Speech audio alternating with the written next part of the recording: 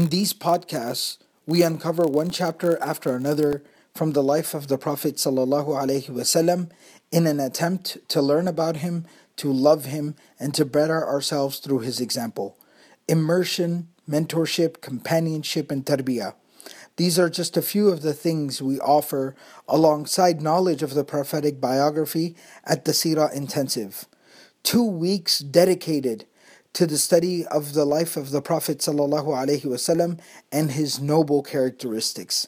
So this winter, join me in Dallas, Texas, alongside your classmates from all over the world to learn the story of the life of the best of humanity, the ultimate mercy to mankind, the Prophet Muhammad sallallahu alaihi wasallam.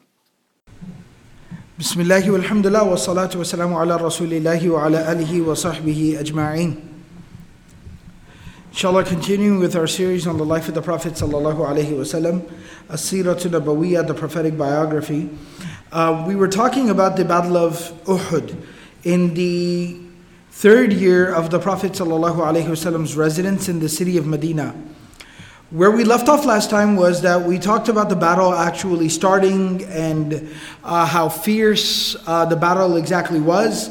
And we concluded last time by talking about the very fascinating, remarkable, and also very emotional story of the death, the shahada, the martyrdom of Hamza bin Abdul Muttalib radiyallahu ta'ala anhu, the beloved uncle of the Prophet sallallahu alaihi wasallam. And we talked about what, not only when you talk about the story of Hamza, you also end up talking about the story of Wahshi, the man who was hired to kill the uncle of the Prophet ﷺ. And we talked about Wahshi's conversion to Islam, and eventually, even though of course he is forgiven the moment that he accepts Islam, but we also talked about Wahshi's redemption, kind of how he redeemed himself. This week we're going to continue talking about the battle and some of the events that transpired in the battle. One of the other things that's mentioned in the battle that's very notable is that Mus'ab bin Umair radiyallahu ta'ala anhu, who was one of the most notable companions of the Prophet sallallahu alaihi wasallam, a really remarkable individual that warrants a more in-depth study from Muslims. He was known, I can't recall precisely if we talked about him in some of the biographies of the early Meccan Muslims and their sufferings and their hardship and their difficulties, sacrifices. But very briefly, Mus'ab bin Umair radiallahu ta'ala anhu was someone who was kind of known as, you can almost say, the Prince of Mecca. He grew up in the lap of luxury. Every single luxury was available to him. He was somebody who was really admired, not only for his his handsomeness, his sense of style, his popularity, his fame. He was basically the center. He was the center of attention in Mecca. And he was admired and looked up to by many people in Mecca. And Mus'ab bin Umair radiallahu ta'ala anhu, when he came into contact with the Prophet sallallahu alaihi wasallam and the message of the Prophet sallallahu alaihi wasallam, particularly the Quran, he was so deeply affected by it that he accepted Islam immediately. And he dedicated his life from that point on to being not only just a student of the Messenger sallallahu alaihi wasallam, but a representative, a deputy of the Prophet sallallahu alaihi wasallam in terms of propagating the message of Islam. He suffered torture at the hands of his own family. His own family tortured him to leave Islam. Eventually, the Prophet ﷺ sent him to Abyssinia, to Habasha. He returned back to Mecca. And the Prophet ﷺ, then he was the first one who the Prophet ﷺ sent to Medina to basically preach and teach the religion of Islam there in the city of Yathrib before the Prophet ﷺ migrated there. It is said he was responsible single-handedly for converting hundreds of families to Islam, where the number of Muslims in Medina went from 12 to the hundreds. And Mus'ab bin Umair radiallahu ta'ala anhu was responsible for that. He was the means of that. And so the Prophet ﷺ had a lot of love and attachment to Mus'ab bin Umair radiallahu ta'ala anhu. It's actually mentioned sometimes that the Prophet ﷺ would be sitting there, and Mus'ab bin Umair radiallahu ta'ala anhu would walk by in front of the Prophet ﷺ. This is after Hijrah in Medina. And he would be wearing a single garment. He'd be wearing a singular garment, like basically think of almost like a short thobe that would come like right below his knees. And it had patches on it. And it looked like it was very, very worn out. Not dirty, not filthy, but just worn out. And Mus'ab bin Umair radiallahu ta'ala anhu was from the Ashabu Suffah. He used to sleep in the masjid. He was homeless. And when the Prophet ﷺ would see him like this, he would become emotional, very emotional, overwhelmed. Tears would well up in his eyes, and tears would start streaming down his face. And the Sahaba, and nobody knew why. So imagine you're sitting there with the Messenger of Allah ﷺ, and you're talking about something, and all of a sudden he just stops, becomes very emotional, and starts to cry.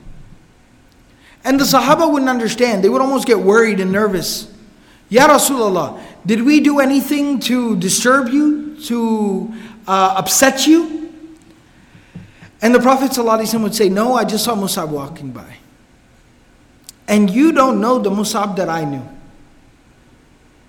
Where he was the envy of every single person in Mecca.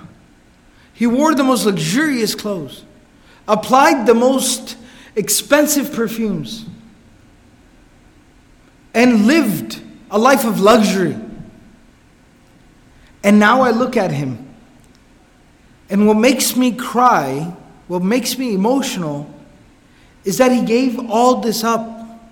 He gave all of it up for nothing other than La ilaha illallah Muhammadur Rasulullah. That's it.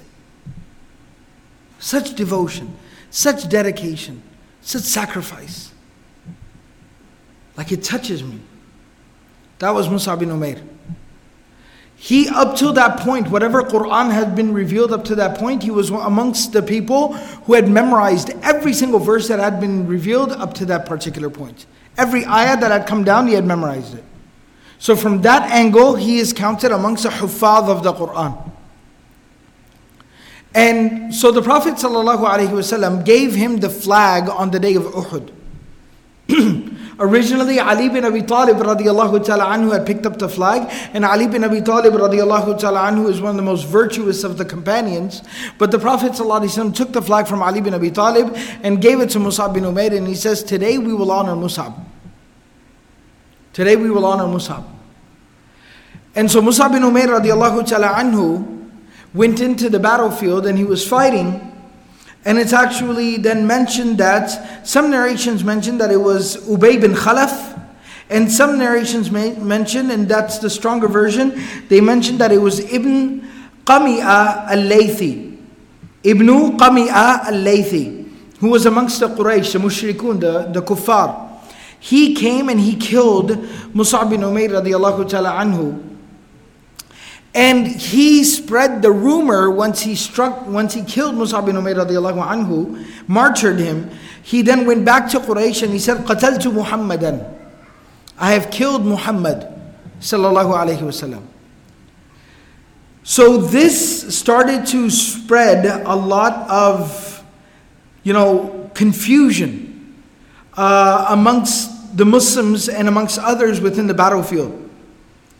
So at this particular time, the Prophet of Allah sallallahu alaihi wasallam, remember, if you recall, we talked about in the previous session, he had appointed 50 archers under the leadership of Abdullah bin Jahash on a small hill to basically watch the back of the Muslims and make sure that somebody was not able to come and attack them from behind.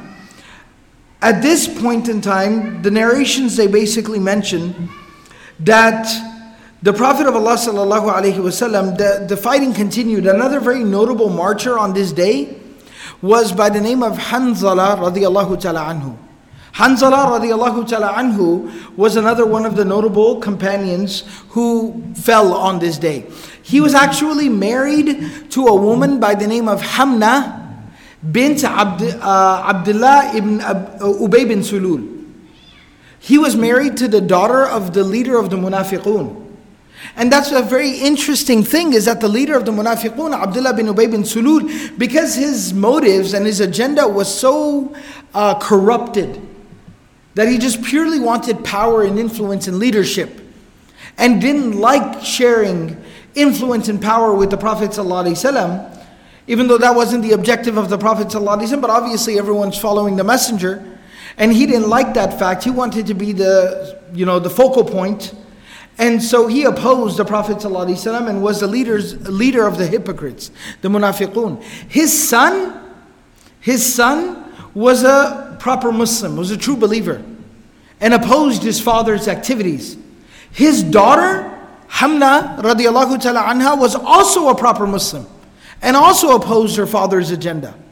So it's quite fascinating that his children were true believers and quite opposed to their father. So she had just been married to Hanzala radiallahu anhu. Hanzala radiallahu ta'ala anhu was an Ansari, he was a Muslim of Medina. So the narration says that they had just been married and they had basically just moved in the day before Uhud took place. And so Hanzala radiallahu ta'ala anhu fought in the battlefield, and the narration mentions that he was killed by Abu Amir. Abu Amir is a very interesting, fascinating individual. He was actually a Christian man, an Arab man from Medina who had converted to Christianity. And he was known by his people as Ar-Rahib. Ar-Rahib. And so they used to have a lot of respect for him because he was very devout from that perspective. But when the Prophet ﷺ came, he opposed the Prophet ﷺ. He opposed him. And the Prophet ﷺ titled him, used to call him Al-Fasiq. Not Ar-Rahib, Al-Fasiq. Because he used to curse the Prophet ﷺ. Al-Fasiq basically means evil man. Because he used to curse the Prophet ﷺ and cause a lot of trouble. Eventually he fled Medina and went to Mecca and took refuge with the mushrikun of Mecca. He came to fight in the Battle of Uhud.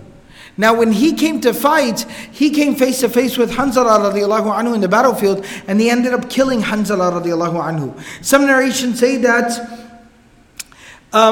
he initially fought Hanzala radiallahu ta'ala anhu, and the one who actually killed him was Shaddad ibn al-Aws. Shaddad ibn al-Aws, another one of the mushrikun, is the one who actually killed Hanzala radiallahu anhu. Either way, Hanzala radiallahu ta'ala anhu was killed on the day of Uhud. When the Prophet sallallahu alaihi wasallam looked at his body, he kind of paused for a second. And he looked at him and he said, "Inna sahibakum لتغسله الملائكة. Inna sahibakum لتغسله الملائكة." He says that your friend Hanzala, whose body is lying there in the battlefield, angels are washing his body. I can see angels washing his body. فَسَلُوا أَهْلَهُ مَا شَأْنَهُ. He said, go and ask his family members why that is. Is there a story? And they were able to actually find out that Hanzala radiallahu ta'ala anhu had just, the day before he was married, and he had been with his wife, and he needed to take a bath of purification after intimacy, and he did not get the opportunity to do so because the announcement was called, Uhud has started. So Hanzala radiallahu ta'ala anhu jumped out of his seat, ran basically into the battlefield and fought until he fell in the battlefield. Now the rules of the shuhada are that you do not wash the body of a martyr. You do not wash the body of a martyr, but you bury them as they are. And the reason for that is that it's a way to honor them, because when they will arise on the day of judgment, the wounds that they received in the battlefield for the sake of Allah subhanahu wa ta'ala will still be fresh, dripping with blood. And when Allah subhanahu wa ta'ala will ask them to honor them, what did you do? What do you have to offer? Then they will point to their wounds and they will say, Ya Allah, Ya Rabb, oh Allah, this is what we have to offer. This is what we sacrificed. And they'll be honored this way. It'll be like a badge of honor to have those wounds on the day of judgment. And so, shuhada, martyrs in the battlefield, are buried as they are. They are not washed. Except, the only exception to that is, if they already required a bath of purification, then you have to purify them. Hanzala radiallahu ta'ala anhu, because he needed a bath of purification, but nobody was aware of that fact, Allah subhanahu wa ta'ala sent angels into the battlefield to wash his body. And only when the Prophet ﷺ inquired was he able to find out this information. So these were some of the notable individuals who fell on that day in some of their stories. Nevertheless, what happened at this time was Allah subhanahu wa ta'ala granted victory to the believers. And the Muslim army started to push through and started to overwhelm the army of the Quraysh. 700 were defeating 3,000. Because you had people like Hamza radiallahu ta'ala anhu, we talked about this, even before he was taken down by Wahshi in the battlefield. Wahshi says, I personally saw him take down over 30 people single-handedly. So the 700 were overwhelming the 3,000. Az-Zubayr radiallahu ta'ala anhu, Zubayr ibn al-Awwam radiallahu ta'ala anhu, the cousin of the Prophet sallallahu alaihi wasallam, he says that وَلَقَدْ رَأَيْتُنِي أَنْظُرُ إِلَى خَدْمِهِ هِنْد بنت عُتْبَةَ وَصَوَاحِبِهَا مُشَمِّرَاتٍ هَوَارِبٍ مَا دُونَ أَخْذِهِنَّ قَلِيلٌ وَلَا كَثِيرٌ. He says that you would have seen us on that day, that Hind bint Utbah, the woman that came to receive revenge on behalf of her father and her brother, and her husband is Abu Sufyan, and she had come with many of the other noble women of Quraysh to motivate the army and to basically celebrate the battle, the victory that they hoped to achieve, they expected to achieve. He says, I saw that everybody was running from the battlefield, even those women were fleeing and running from the battlefield. And he said that while this was going on, and we were basically had pretty much dispatched the army, when the archers that the Prophet ﷺ had placed up on that hill that we talked about, and the Prophet ﷺ had given them very, very clear instructions. The narrations, we talked about this previously as well, but very quickly to kind of refresh our memory, the Prophet of Allah ﷺ had specifically told the archers who were on the battlefield, إِن رَأَيْتُمُونَا تَخْطَفُنَا الطَّيْرِ فَلَا تَبْرَحُوا. If you see that we have died and birds, scavenger birds are coming and picking off from our bodies, like, you know, scavenger birds are eating our corpses, فَلَا تَبْرَحُوا. Do not leave your post. حَتَّى أُرْسِلَ إِلَيْكُمْ. Until I personally call you. وَإِن رَأَيْتُمُونَا ظَهَرْنَا عَلَى الْعَدُوِّ وَأَوْطَأْنَاهُمْ فَلَا تَبْرَحُوا حَتَّى أُرْسِلَ إِلَيْكُمْ. And he says, or if you see us achieve such clear victory that we are trampling our enemy, we are stampeding them, we are running them over like horses, فَلَا تَبْرَحُوا. You still do not leave your post. حَتَّى أُرْسِلَ إِلَيْكُمْ. Until I call for you. When the Mushrik army basically dispersed and the Muslims started to chase them down, at that point in time, the archers, they saw, and the narration mentions that some of them started to say, Al-Ghanima, Al-Ghanima, Al-Ghanimata, Al-Ghanimata. They started saying, let's go grab some of their weapons, their goods, their merchandise, their animals, what's called the spoils of war. Let's go recover some material things. Let's go. Abdullah ibn Jahash, who was left in charge, he says, Ahida ilayya an-Nabi sallallahu alayhi wa sallam alla tabrahu. The Messenger of God sallallahu alayhi wasallam gave me the responsibility that we should not leave our post. You should not go. Most of them still insisted, and it said about 40 of the 50 left. And the narration even says that surifat wujuhuhum. It's like their faces changed. And that's why we talked about it in the Battle of Badr as well. The Prophet ﷺ karihat tanafful. The Prophet ﷺ did not dislike anything as much as he disliked the distribution of spoils of war. Because it's just a test for one's sincerity and purpose. And it just got in the way. It clouded their judgment in that moment. We do not sit here and lament and criticize, because Allah subhanahu wa ta'ala, we'll be talking about this, Allah subhanahu wa ta'ala declared in Surah Ali Imran about the people who left their post on the day of Uhud, he said, Afallahu anhum. Afallahu anhum. God forgave them. Understand? Allah forgave them. Done. Finish, khalas. We don't discuss it any further. We don't sit here and say, if they hadn't done this and they made that mistake and look what they did and their response. No, Allah forgave them. We have no right to sit here and criticize. But we do learn a lesson from the moment and the opportunity.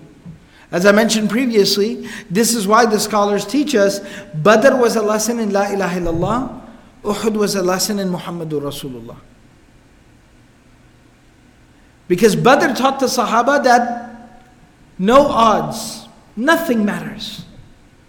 You're outnumbered 3-1, no worries. You're completely ill-prepared and ill-equipped, and they're armed to the teeth, no worries. You didn't come expecting battle and they did, no worries. You have Allah on your side. La ilaha illallah. That's the only thing that matters is Allah. And Uhud was a powerful lesson in Muhammadur Rasulullah.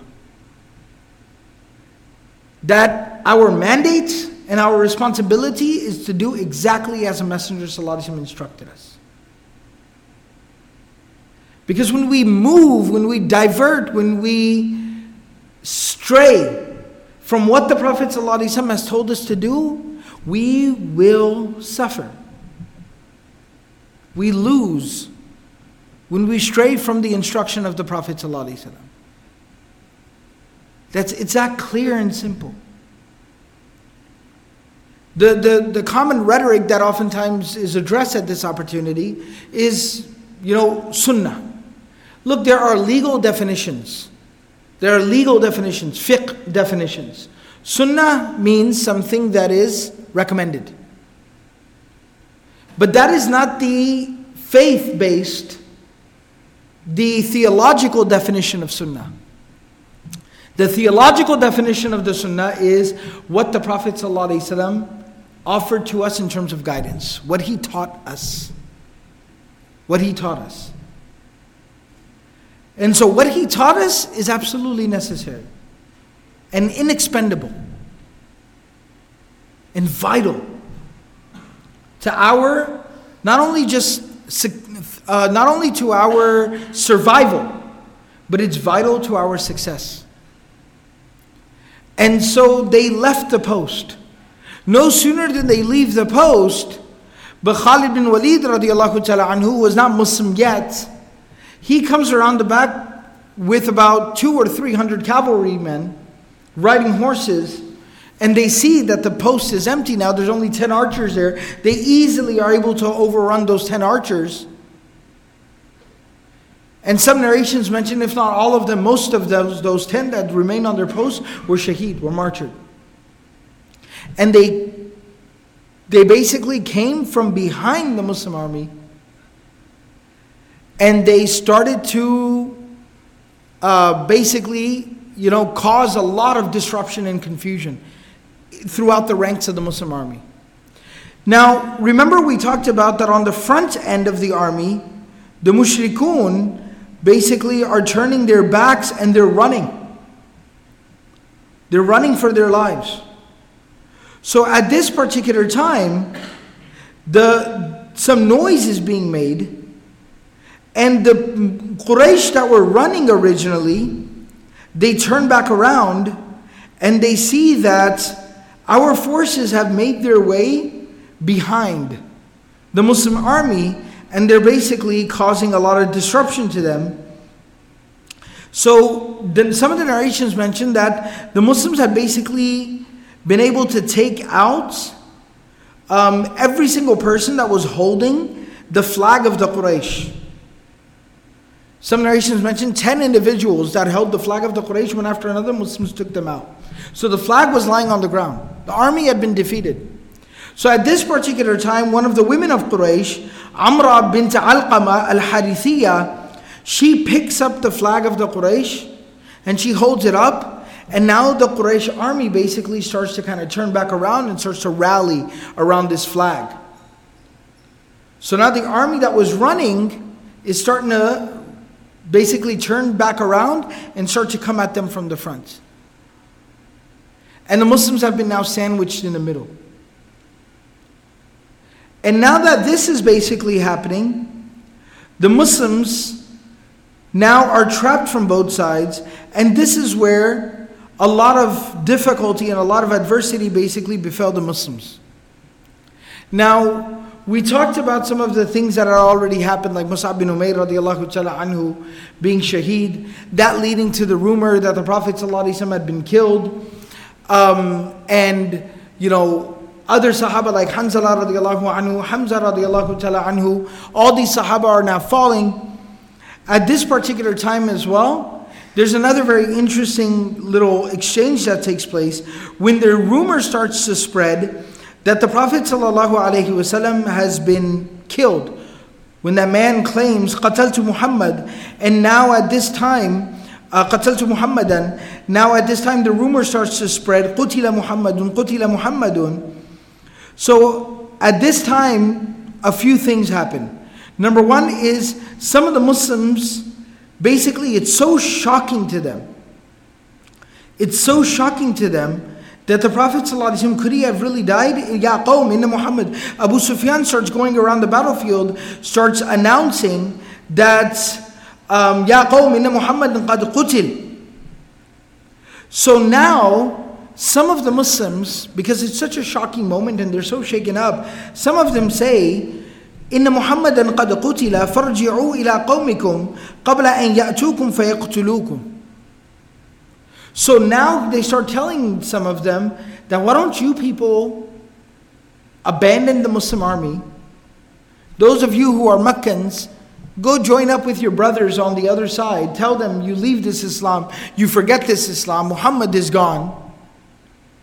Otherwise they're going to kill you just like they killed Muhammad sallallahu alaihi wasallam. So this type of talk starts to happen. And some of the hypocrites and some of the mushrikun, they start to kind of encourage the Muslims. Listen, forget about it now. It's over. It's done. What are you fighting for at this point? Anas ibn Nadr says at this time, Ya Muhammad, in kana Muhammadun qad qutil. If it's true that Muhammad sallallahu alaihi wasallam has been killed, فَإِنَّ رَبَّ مُحَمَّدٍ لَمْ يُقْتَلْ. But the Lord of Muhammad, the Master of Muhammad, Allah, He has not been killed. فَقَاتِلُوا عَلَى مَا قَاتَلَ عَلَيْهِ مُحَمَّد. Fight for the cause that Muhammad sallallahu alaihi wasallam fought for. اللهم إني أعتذر إليك مما يقول هؤلاء وأبرأ إليك مما جاء به هؤلاء. And he's standing there in the battlefield, and some of the Muslims that are like kind of shaky right now, he says, Oh Allah, I ask you to excuse me that I have nothing to do with the people that are saying that they want to abandon Islam. And oh Allah, I have nothing to do with these people who have brought, basically pointing at the Quraysh, who have attacked Islam. I am not with the people who are willing to abandon Islam, nor am I with the people who are attacking Islam. And he says at that time he draws his sword and he jumps into the enemy ranks, fighting until he's shaheed, he's buried. He dies. And the Prophet ﷺ at this time, he basically approaches some of the Muslims that are now starting to congregate and kind of turn, raise their morale, start to encourage one another that don't lose hope. The Prophet ﷺ comes and he basically comes upon them. They're so freaked out that they see a man kind of approaching towards him, so they turn, one of them draws his arrow, and the Prophet ﷺ says, Anna Rasulullah, I am the messenger of God. And they're shocked to see the Prophet ﷺ. They're very happy, of course, relieved that the Prophet ﷺ is still alive. And the Prophet ﷺ then rallies them there. And at that point in time, the Prophet ﷺ says, وَمَا مُحَمَّدٌ إِلَّا رَسُولٌ قَدْ خَلَتْ مِنْ قَبْلِهِ الرُّسُلُ. That the Prophet ﷺ tells them that Muhammad is nothing. He recites the ayah of the Quran from Surah Al-Imran, that Muhammad is nothing but a messenger. And many messengers came before him. أَفَإِن مَاتَ أَوْ قُتِلْ إِن قَلَبْتُمْ عَلَىٰ أَعْقَابِكُمْ. If Muhammad was to die, or he was to be killed, would you turn back on your heels? Would you abandon Islam? وَمَن يَنْقَلِبْ عَلَىٰ عَقِبَيْهِ فَلَنْ يَضُرَّ اللَّهَ شَيْئًا. Whoever abandons Islam does not harm Allah in the least bit. وَسَيَجْزِ اللَّهُ الشَّاكِرِينَ. Very soon Allah will reward those people who are grateful and mindful and dutiful. And so he re-emphasizes and encourages everyone. And so now basically the Muslims, they start to kind of rally behind the Prophet ﷺ and they continue to fight. At this point in time, because the rumor that had earlier been spread that Muhammad has been killed, now at this time Abu Sufyan, he's going around the battlefield trying to confirm whether or not the Prophet ﷺ has been killed or not. And so he goes around saying, Aina ibn Abi Kabsha. Aina ibn Abi Kabsha. Where is the son of Abu Kabsha? What that means, what does it mean to be the son of Abu Kabsha? Abu Kabsha was a man amongst the Quraysh before the Prophet ﷺ who had opposed the worship of idols. He had opposed Quraysh's worship of idols. And this had led to a lot of conflicts between them. And so when the Prophet ﷺ came with his message and his da'wah, they used to call the Prophet ﷺ that you sound like the son of Abu Kabsha. There was a man before you who didn't like our idols. His name was Abu Kabsha. You sound like his son, meaning you talk like him. So he's being disrespectful. He's saying, Aina ibn Abi Kabsha. Where is the son of Abu Kabsha? Aina ibn Abi Quhafa. Where is the son of Abu Quhafa? That's Abu Bakr. Abu Bakr radiallahu anhu's father's name is Abu Quhafa. Aina ibn al-Khattab. Where is the son of Khattab? And some of the narrations mention that he would say it 3 times. Aina ibn Abi Kabsha. Aina ibn Abi Kabsha. Aina ibn Abi Kabsha. And the Prophet ﷺ was with Abu Bakr and Umar radiallahu ta'ala anhuma. And it's such a disrespectful way to speak to the Prophet ﷺ that Umar radiallahu ta'ala anhu started to get very angry. And the Prophet ﷺ said, La tujibuhu, la tujibuhu, la. Don't respond to him. Don't respond to him. And then he started to say, Aina ibn Abi Quhafa. And the Prophet ﷺ said, La tujibuhu. Do not respond to him. And then he said, Aina ibn al-Khattab. Where is the son of Khattab? And the Prophet ﷺ said, La tujibuhu. Do not respond to him. Some of the narrations mention that finally Umar radiallahu ta'ala anhu just could not contain himself anymore. And he says that, Inna ha'ula'i lam yuqtalu. That these people that you are asking about, they don't want to respond to you, but they have not been killed. These people are still alive. He then, Abu Sufyan goes on to say that when he heard Umar radiallahu ta'ala anhu respond to him, then he started taunting, basically, Umar radiallahu ta'ala anhu, and he started to taunt the Prophet sallallahu alaihi wasallam. So he started to say, U'lu Hubal, U'lu Hubal. Hubal was one of the names of their idols that they used to worship in the times of Jahiliyyah. So he started to taunt them by saying that, look, Hubal has one, Hubal has one. Our idol has one, our idol has one. The Prophet ﷺ at that time told Umar radiallahu ta'ala anhu, Ajibuhu, now respond to him. Now respond to him. And so Umar radiallahu ta'ala anhu says, Ma naqulu, what should I say? What should we say? We don't know what to respond with. So he says, Qulu Allahu a'la wa ajal. Say, Allah is higher and Allah subhanahu wa ta'ala is greater. Allah is more exalted and Allah is more powerful. That's how you respond to him. Then he responds, Abu Sufyan says, Lana al-Uzza wa la Uzza lakum. We have the God of Uzza, the idol of Uzza, and you don't have Uzza. Then again the Prophet ﷺ says, Ajibuhu, respond to him. So they say, Ma naqulu, what should we say? He said, Qulu, tell him, Allahu mawlana wa la mawla lakum. Allah is our caretaker, you have no caretaker. And Abu Sufyan then responds again by saying, Yawmun bi yawmi badr. Yawmun bi yawmi badr. Today is our vengeance, is our redemption. our retaliation for the day of Badr. وَالْحَرْبُ سِجَالٌ, war turns between people. وَتَجِدُونَ مُثْلَةً لَمْ آمُرْ بِهَا وَلَمْ تَسُؤْنِي. Very interesting. And he says that تَجِدُونَ فِي قَتْلَاكُمْ مُثْلَةً. Another narration, Umar radiallahu ta'ala anhu says, قَتْلَانَا فِي الْجَنَّةِ وَقَتْلَاكُمْ فِي النَّارِ. Those who have died from amongst us will go to paradise, and those who have died amongst you will go to hell. And at that time Abu Sufyan says, تَجِدُونَ فِي قَتْلَاكُمْ مُثْلَةً. You will find that many of your dead have been mutilated.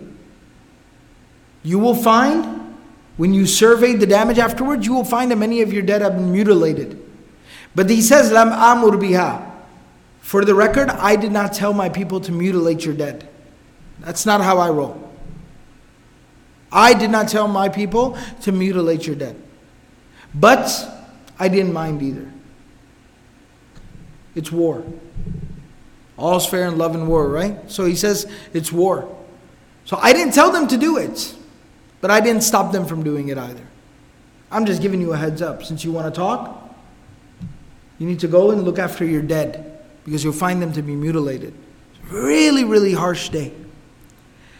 So at this point in time, it clarifies the fact through this conversation, through this exchange, that the Prophet of Allah sallallahu alaihi wasallam is still alive. Now what ends up happening is quite tragic. That once they realize that the Prophet sallallahu alaihi wasallam is still alive, and the Prophet sallallahu alaihi wasallam starts motivating the believers, he says, Allahumma innahu laysa lahum an ya'luna. He said, these people cannot defeat us here today. Oh Allah, these people cannot defeat us here today. And the Prophet ﷺ started encouraging the believers that fight back. Don't take this lying down. That at that point in time, the narrations mention that it mentions three individuals. Three individuals. Number one, Utbah bin Abi Waqas. Utbah bin Abi Waqas, he threw a rock at the Prophet ﷺ, which knocked out two of his teeth. And it also, the narrations mention that it also split his lip. It cut his lip really badly. Abdullah ibn Shihab al-Zuhri. Abdullah ibn Shihab al-Zuhri. He struck the Prophet ﷺ on the forehead, and the Prophet ﷺ started bleeding from his forehead. The third one was Abdullah ibn Qami'ah. Now if you remember, Abdullah ibn Qami'ah was the same one who had killed Mus'ab bin Umayr radiallahu ta'ala anhu, and spread the rumor about killing the Prophet ﷺ. He came, and what he did was, the Prophet ﷺ was wearing a helmet. And the helmet of the Prophet ﷺ was made out of like iron. It was really strong. And the way that it came was that it would come down to like right here. So it would come down to like about right here to kind of guard his face. And he came and he struck the Prophet ﷺ on top of the head so hard that the edges of the helmet buried inside of his cheeks. Basically, it went into his cheeks, to the point where they had to rip it out of the face of the Prophet ﷺ.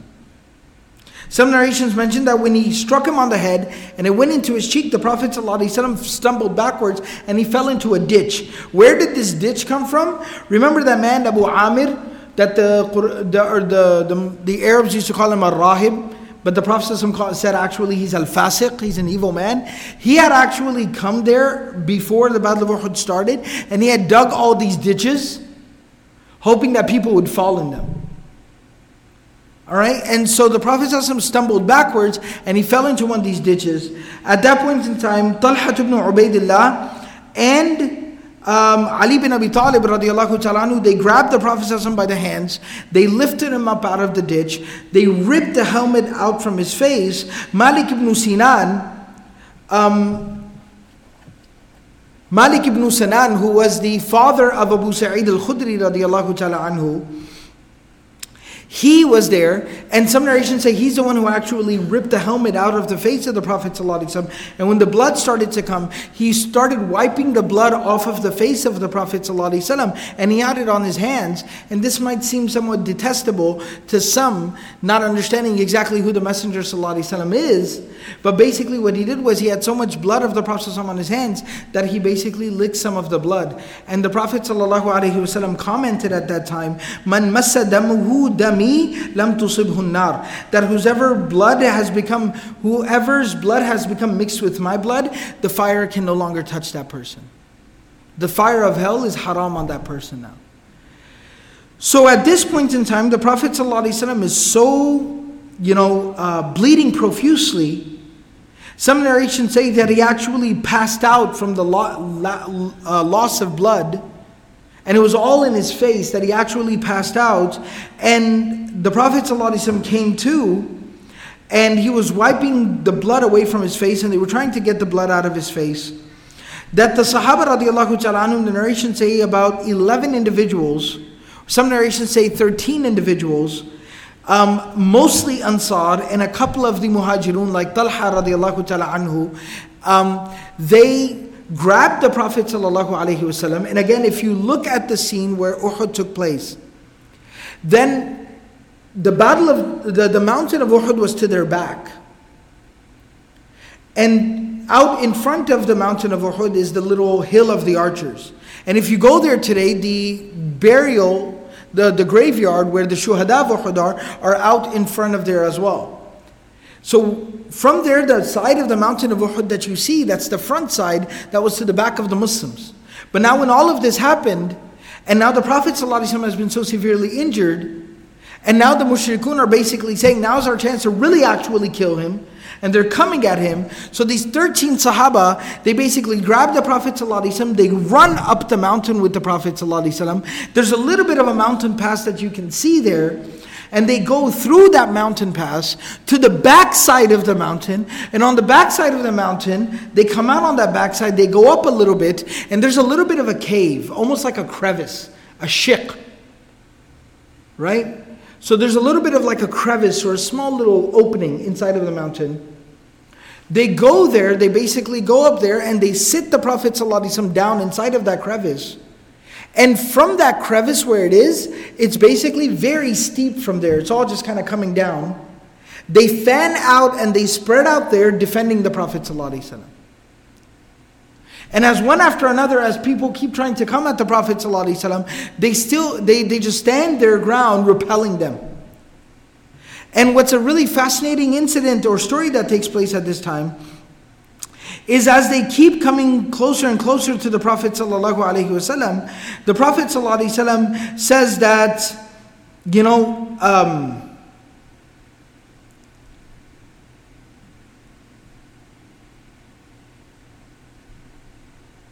the Prophet ﷺ says, "Ala ahadun li haula?" Can somebody remove these people from here? So Talha radiallahu ta'ala anhu says, Ana ya Rasulullah, I'll take care of it. And the Prophet ﷺ says, Kama anta ya Talha. You stay as you are, O Talha. So he stays, because the Prophet ﷺ says, you have to stay with me. And one of the Ansar goes and he starts fighting all of them, like disperses a whole group of people single-handedly until he's finally killed. Then they start advancing and start coming towards the Prophet ﷺ again and says, Ala ahadun li haula? Ala rajulun li haula? Is there any man who can take care of these people? And again, Talha radiallahu ta'ala anhu says, Ana ya Rasulullah. And the Prophet ﷺ says, Kama anta ya Talha. Stay where you are, Talha. And another Ansari goes and he fights them and he repels them. Again, a group of people starts coming. And again, the Prophet ﷺ says, who will take care of them? And one after another, about 11 of these Ansar basically die, one after another. Until finally only Talha radiallahu ta'ala anhu remains. And Talha radiallahu ta'ala anhu goes and he starts fighting them single-handedly. And it's actually said that the tips of his fingers were cut off. While he was fighting and he was holding the sword, somebody struck the sword right where his hand was and it cut off the tips of his fingers. And he held on to the sword. And the narration says he made a sound, has, Like he just kind of made like a cringing sound because he felt the pain of that. And the Prophet ﷺ, he says to him at that time, لو قلت بسم الله. Because he kind of like said, it wasn't a bad word or a curse word, but he just kind of said like, man. Right? He kind of like let out a sound that was just kind of means like something like, oh man. And the Prophet ﷺ said, لو قلت بسم الله أو ذكرت اسم الله. If you would have said Bismillah or said the name of Allah subhanahu wa ta'ala, لَرَفَعَتْكَ الْمَلَائِكَةُ وَالنَّاسُ يَنْظُرُونَ إِلَيْكَ حَتَّى تَلِجَ بِكَ فِي جَوِّ السَّمَاءِ. And he says that if you would have said Bismillah at that moment or said the name of Allah, angels would have come and lifted you up to the middle of up to the sky, and people would have been looking at you just flying in the sky over them. So even in that moment, the Prophet ﷺ is still giving him advice. And Talha radiallahu ta'ala anhu, it actually is also mentioned that defending the Prophet ﷺ, eventually got to a point where he just threw his body in front of the Prophet ﷺ, particularly his one arm, and he received so many injuries and wounds on one arm that basically he lost the use of his arm. It became paralyzed. That he didn't have the use of his arm anymore after that day forward. At that point in time, one of the people who was also defending the Prophet ﷺ was Sa'ad bin Abi Waqqas. Sa'ad bin Abi Waqqas in the narration says that he was there standing in front of the Prophet ﷺ. Sa'ad bin Abi Waqqas was a great archer. So he stood in front of the Prophet ﷺ just basically shooting down people. As they were coming at the Prophet ﷺ, the Prophet ﷺ started picking up arrows off the ground, giving them to Sa'ad to shoot, saying that, Irmi fidaka abi wa ummi. Irmi fidaka abi wa ummi. He said, shoot the arrows, my mother and father be sacrificed for you. And that was something people used to say to the Prophet ﷺ a lot. But Ali bin Abi Talib radiallahu ta'ala anhu says, ما سمعت in a hadith of Bukhari, he says, ما سمعت النبي صلى الله عليه وسلم جمع أبويه لأحد إلا لسعد بن مالك or لسعد بن أبي وقاص. فإني سمعته يقول يوم أحد يا سعد إرمي فداك أبي وأمي. That is the only time the Prophet ﷺ ever said that to anybody, was to Sa'ad bin Abi Waqqas. And Sa'ad bin Abi Waqqas used to brag about this. And he used to tell this story. You know what the Prophet ﷺ said to me? He said, Fidaka abi wa ummi, to me. And so Sa'ad bin Abi Waqqas was defending the Prophet ﷺ as well. Sa'ad bin Abi Waqqas radiallahu ta'ala anhu himself, he says, eventually when things just got so out of hand that even we all started getting overwhelmed, and even we felt like we couldn't protect the Prophet ﷺ anymore, he said, I turned around. This is a hadith in Bukhari and Muslim. He says, I turned around and I saw two men standing on either side of the Prophet ﷺ, fighting on either side of him, defending him, and they were both wearing white clothes. One was Jibreel and the other was Mikail. That eventually Jibreel and Mikail alayhim salam came into the battlefield and started defending the Prophet sallallahu alayhi wasallam. And when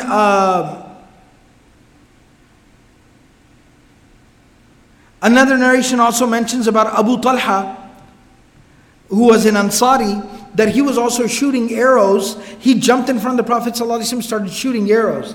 And the Prophet ﷺ was encouraging him. And the Prophet ﷺ would start to try to come around him, see what was going on. And every time he would see the Prophet ﷺ looking, he would say, Hakada bi abi wa ummi ya Rasulallah. That he would basically tell the Prophet ﷺ, like he would move in front of the Prophet ﷺ and he'd say, stay behind me. Nahri duna nahrik. Nahri duna nahrik. Let me stand in front of you. Let me be the one who is hit with something if somebody tries to strike you or hit you. So in this way they started defending the Prophet of Allah sallallahu alaihi wasallam. The very interesting and fascinating thing that I wanted to share, and I'll end with this and then we'll continue from here in the next session inshallah. But and Talha radiallahu ta'ala anhu was defending the Prophet sallallahu alaihi wasallam. He basically said, the Prophet sallallahu alaihi wasallam said to him, Awjaba Talha. Awjaba Talha. That today, Jannah has become wajib on Talha. Because of how he defended the Prophet ﷺ. One of the other very cool stories I was sharing with one of the brothers was Zubayr ibn al-Awwam radiallahu ta'ala anhu. There's a really fascinating narration about him that basically says that when the battle started, there was this one man riding a horse, basically, again striking down Muslims left and right that he was riding through. And he was running full speed, riding a horse. When Zubayr radiallahu ta'ala anhu saw him, Zubayr radiallahu ta'ala anhu was standing on the ground. From where he was standing, he basically jumped and landed on the man's horse as the guy was riding by. He landed on his horse and then threw him off from the horse and then jumped down from the horse and they basically finished him. Right? So these were remarkable people. And there's just so many remarkable events and feats on their part. But the thing I wanted to share, and I'll conclude here because it's basically time for Salat al-Isha, is that the Prophet ﷺ, they placed him inside of that little crevice, that little cave, and they basically defended from there. Eventually, after they defended him for long enough, the Quraysh eventually turned around and started to leave the battlefield. And that's basically where we'll pick up from. They started to leave the battlefield. Eventually, the Prophet ﷺ, once they had left, the Sahaba came and got the Prophet ﷺ, and he came down from there from the mountain, and then they prayed Salat al-Asr. It was time for Asr. They prayed Asr there at the foot of the mountain. Alhamdulillah, when we went for Umrah a few weeks ago, so I had the opportunity to be able to go and visit that little cave, that little crevice, that opening in the mountain where they sat the Prophet ﷺ in while he was bleeding and from where they defended the Prophet ﷺ. And it's remarkable to just be there and to just be able to see it and actually envision and see how they must have defended the Prophet ﷺ. And then when they came down from the mountain and where they prayed Salat al-Asr, Umar bin Abdul Aziz rahimahullah ta'ala actually had a masjid built there. Just kind of some of the remnants or the ruins of that masjid remain there today. But nevertheless, a masjid was built there. And so that place is still present even till today, where people can actually go and see the history and study the history. And then we'll talk about as well the dua of the Prophet ﷺ and some of the comments that he made as the Prophet ﷺ suffered at the hands of these mushrikun and the Quraysh. So we'll go ahead and end and conclude here. May Allah subhanahu wa ta'ala grant us all the ability to practice everything that was said and heard. Subhanallah wa bihamdihi, subhanakallahum bihamdik, nashhadu an la ilaha illa anta, nastaghfiruka wa natubu ilayk.